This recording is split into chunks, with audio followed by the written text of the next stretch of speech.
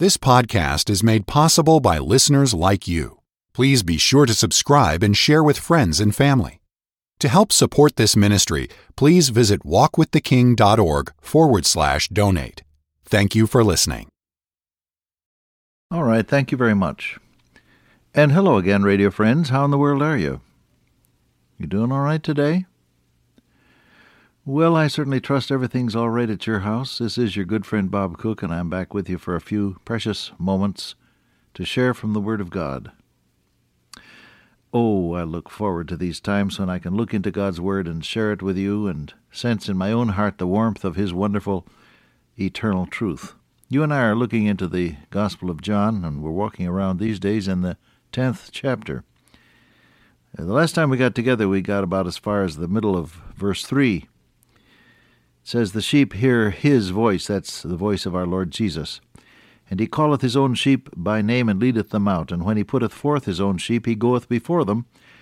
And the sheep follow Him, for they know His voice." Now, it says in verse 5, "They know not the voice of strangers." It speaks about the voice of the Lord Jesus. Verse 3, "The sheep hear His voice."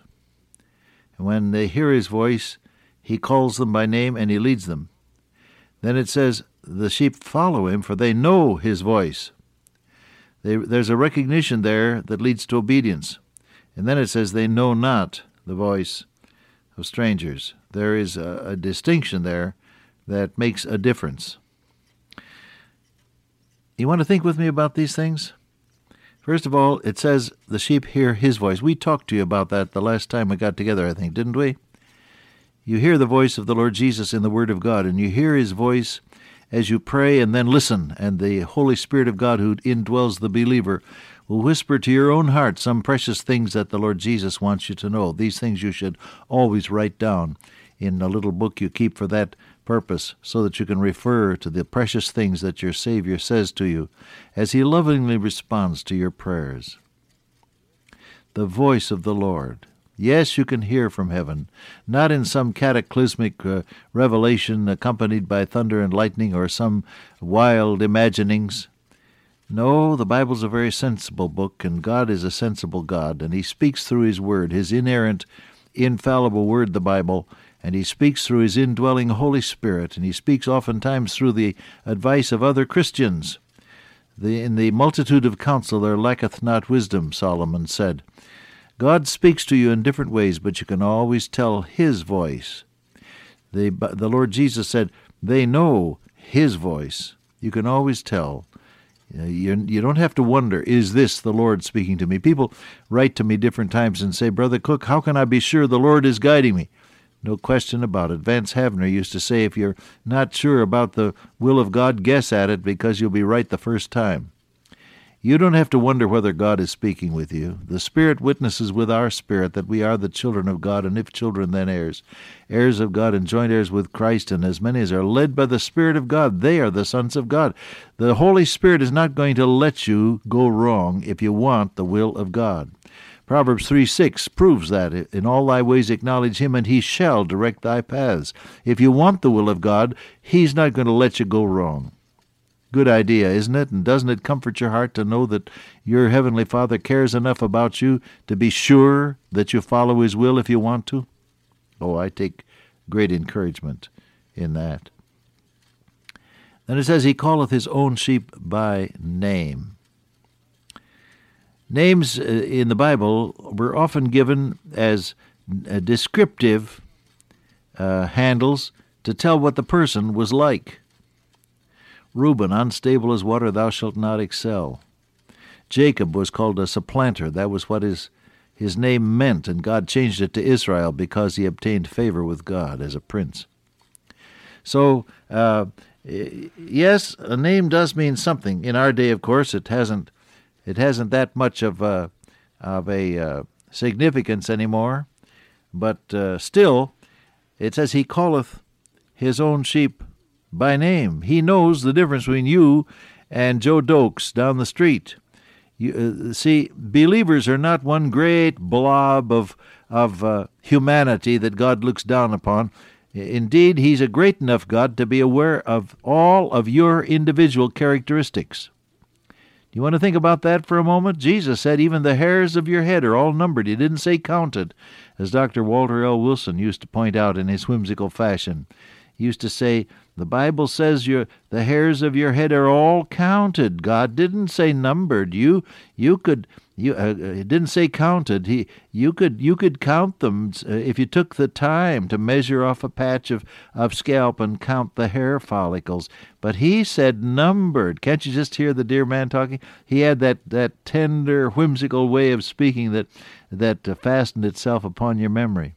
Yes, God is concerned about the smallest details of your life, beloved. He really is. You can depend on him. He calls you by name.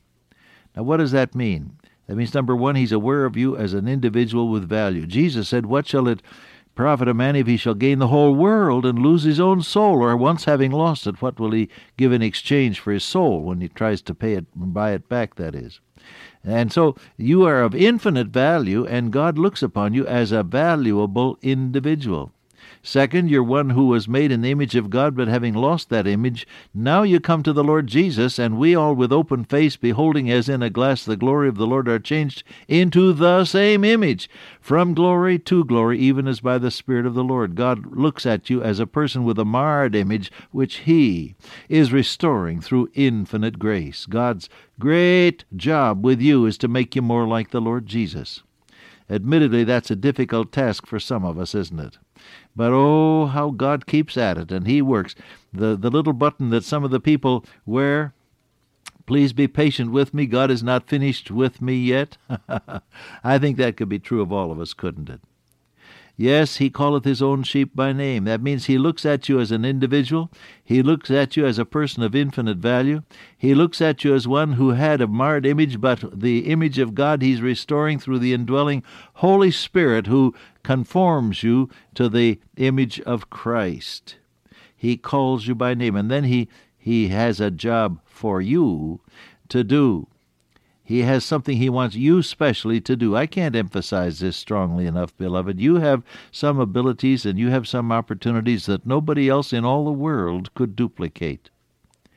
Now, it's true, if I died tomorrow, they wouldn't stop running the buses on Fifth Avenue, and the world would go on much the same as it did before. I realize that. No one of us is indispensable in that sense. However, as God looks at you, there are certain things He has for you to do which no one else can do quite as well. And you want to find out the will of God and fit into it because He calls you by name. You have a responsibility and you have an opportunity in relationship to other people and other situations that no one else can quite duplicate. Be sure that you obey your blessed Lord. He calls you by name. Oh, by the way, if you're going to hear your name called, you want to be listening, don't you? Sometimes it happens that I'm downstairs in my little office studio here in our home in Tannersville, PA. The house we bought has a ground floor apartment. It's got a stove and an ice box. They call it a refrigerator now. Excuse me. I was brought up in the old days when it was an ice box. And a sink and a cupboard on one side, on one wall, and then around the corner there's a bathroom, and then on the other wall there's some closet space, and I've put in some bookcases. And over on the side where I'm broadcasting now, there's the desk that has the tape recorder and the timer, and the computers are down the hall a ways there. And so it's all set up. And I'll be working down here sometimes, and my dear wife of 53 years will call me. And because I'm busy and absorbed with what I'm doing, I'm not really listening to be called. And finally I hear her with a little strident tone in her voice, and she says, "I've been calling you." Well, I didn't hear you. Why? Because I wasn't listening for her. If you want to hear God call you, you want to be listening for Him. Do you want to think about that in your own life? The problem is we get engrossed with other things, don't we? The business of everyday living and the job we have to perform and the responsibilities that face us, either as people who go to business or homemakers or students or whatever it may be. These things do take up our attention, and we allow ourselves to become completely absorbed with them to the point where we don't really hear from heaven. We don't really hear him calling our name. Now somebody is asking me with a little impatience, come on, Brother Cook, you can't expect me to be with my ear cocked toward heaven all the time. I got work to do. Oh, I know that. So have I. You can't be pious all the time, but you can be listening with the ears of your soul for God's word all the time. You can pray your way through the day. You can whisper a prayer before you answer the phone, or before you dictate a letter, or before you interview a client, or before you make a decision, or before you do some task around the house, or before you go shopping, or before you do anything that you have to do in the course of everyday living. You can look heavenward and say, Father, I'm yours, guide me now. And you can hear him call your name. You want to apply that to your life today? You'll find it a delight just to be in touch with your Heavenly Father all the time. And sometimes in disagreeable situations, it can give you such great peace. Someone was speaking with a military man whose duty it was, as a military official, to attend some functions that were entirely distasteful to him because he was a Christian. And they said to him, Colonel, how is it that you don't seem bothered, but you have to go to some of these occasions where it really isn't to your liking? Oh, he said, listen, when I'm there, my duty is to be there. But he said, I often pull down the shades of my mind and get alone with Jesus in situations like that. Try the next time you're in a disagreeable situation just to pull down the shades of your mind and spend just a fleeting, precious moment with your Savior. He calleth his own sheep by name. Now, it says he leadeth them out. Remember, it says he leads them out. You're in the sheepfold, and he says, come on, let's get on out. Go ye into all the world and preach the gospel, said our Savior. He didn't say sit around and sing yourself into sanctified senility, did he? No, he said get out. And when the church got too comfortable in those days just after Pentecost, a little persecution resulted in them being scattered abroad. And it says, I think in Acts chapter 8, if I recall, then they which were scattered abroad upon the persecution that arose over the stoning of Stephen went everywhere proclaiming the gospel. If God can't get his work done one way, he'll get it done another. And the Lord sort of lit a fire under them and sent them on out. He leadeth them out.